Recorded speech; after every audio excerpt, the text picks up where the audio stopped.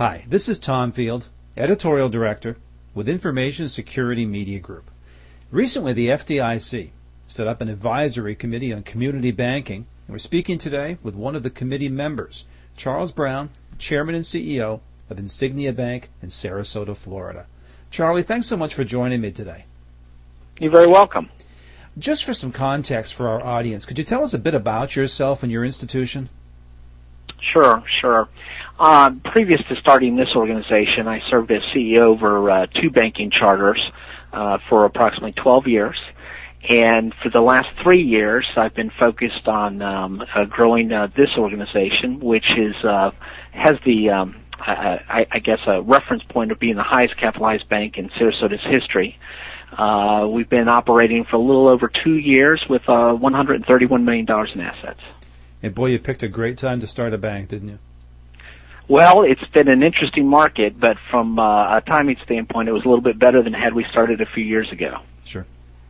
So tell us about the committee. This was just named, the committee members were named a week ago. What perspective do you think you're going to bring to this committee? I think the fact that I've run community banks both in extremely strong economic times as well as these more challenging times, and I've been very involved with legislative and policy issues through Florida Bankers and American Bankers Association over the years. Now, what kind of expectations do you have for this group and what it can accomplish? Well, I think we're going to be serving as a sounding board for the FDIC. And I think from an accomplishment standpoint, the most important point will be that we'll help the FDIC consider all variables and possible consequences to any actions they might be pondering or even have in place today. Now, you certainly have got broad banking experience. How would you say that community banking issues like those you're going to be discussing differ from those that might be facing the larger institutions? Well, while it's not an issue that faces our particular organization because we were so highly capitalized when we started, for most of the industry right now, access to capital is a fairly significant issue compared to what the larger institutions are faced with. You've heard it referred to as the too big to fail doctrine. This type of philosophy definitely has an impact on the smaller community banks. Now, we've just completed a very challenging year. What would you say have been your institution's biggest challenges at a time when certainly the nation's banks have been under pressure in your home state in particular? Well, very simple, and it's the challenge has been the changing real estate values. If we see a point where the market will recognize that we truly have bottomed out or started to see some resurgence in value, I think it will change the entire environment of lending as well as individuals purchasing property for investment or income. So you talk about the challenges. What would you say have been your bank's biggest successes, and especially in such a short time? Our people, starting with the board of directors, the management team, and the other members of the support team at the bank have just been fantastic.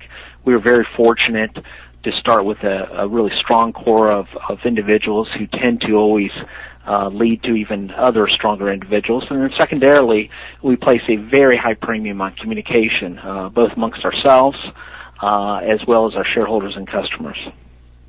That communication, I'm sure, has been tested over the past year. Sure. Now, one of the things that I hear about a lot when I talk with community banking institutions are the security threats. You hear about Heartland, certainly, which has affected so many institutions. What have you found to be the biggest security threats to the institution, to your shareholders and customers, and what have you done to counter them? Well, if we're speaking in terms of pure security as it pertains to either data or safety, it still is the good old-fashioned bank robbery.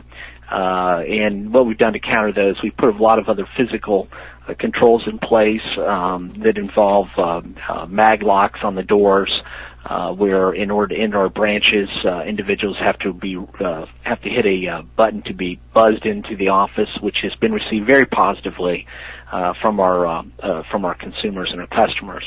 And in a new branch location, we've built as part of that process the man trap concepts where there are two sets of doors that an individual has to go through.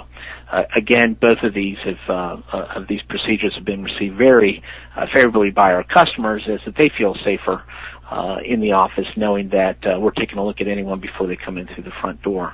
And while data security is something that's always first and foremost, we've been very fortunate, and maybe part of that is due to some of the products that we use, the procedures that we use to secure such data, but we really haven't seen any issues there on our front line.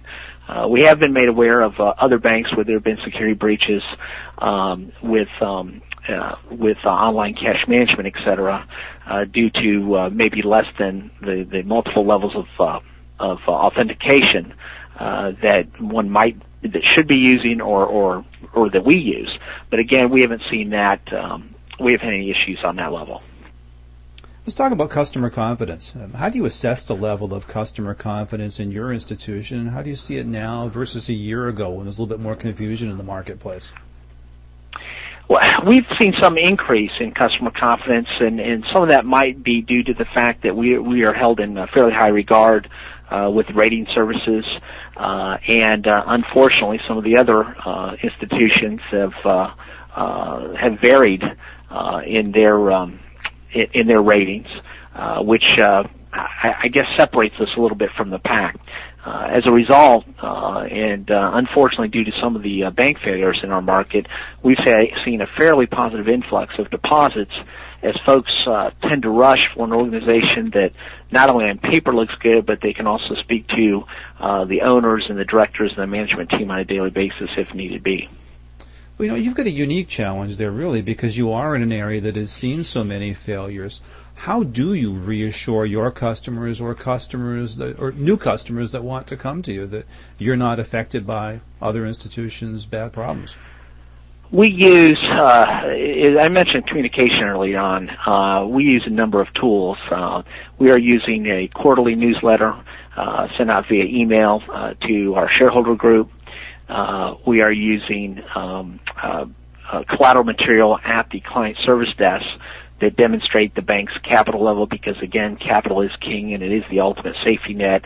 It also seems to be the primary differentiator from one organization to the next. So it keeps coming back to a level of communication. We make sure that there are multiple channels, whether it be email, letters that are sent out to our shareholders, or face-to-face communication at the front line. And then last but certainly, hopefully not least, I myself get very involved on a customer-by-customer basis when needed to talk to them a little bit further about the institution and how it stacks up in this economy versus other organizations. So one last question for you, Charlie. As a community institution looking into 2010, what are the trends and the challenges you're going to be most focused on for your organization and for the perspective you'll bring to this new FDIC group? Well, and while this isn't a very sexy answer, it comes back to the item we issued and talked about earlier, and that is real estate values. Our business in the state of Florida still revolves quite a bit around the real estate industry. And until there is some stabilization, which of course we're starting to see in the lower quartiles of the residential industry, it'll be very difficult, and there will continue to be volatility in the banking market. So as we see real estate values start to stabilize, I think our life will become much simpler and easier to manage. But until that point, it is something that we continue to focus on, whether it be with loan loss provisions, with portfolio diversification strategies, or simple tracking mechanisms to make sure we understand our risk levels. Very good, Charlie. I appreciate your time and your insight today. You're very welcome. We've been talking about community banking. We've been talking with Charles Brown, Chairman and CEO of Insignia Bank. For Information Security Media Group, I'm Tom Field. Thank you very much.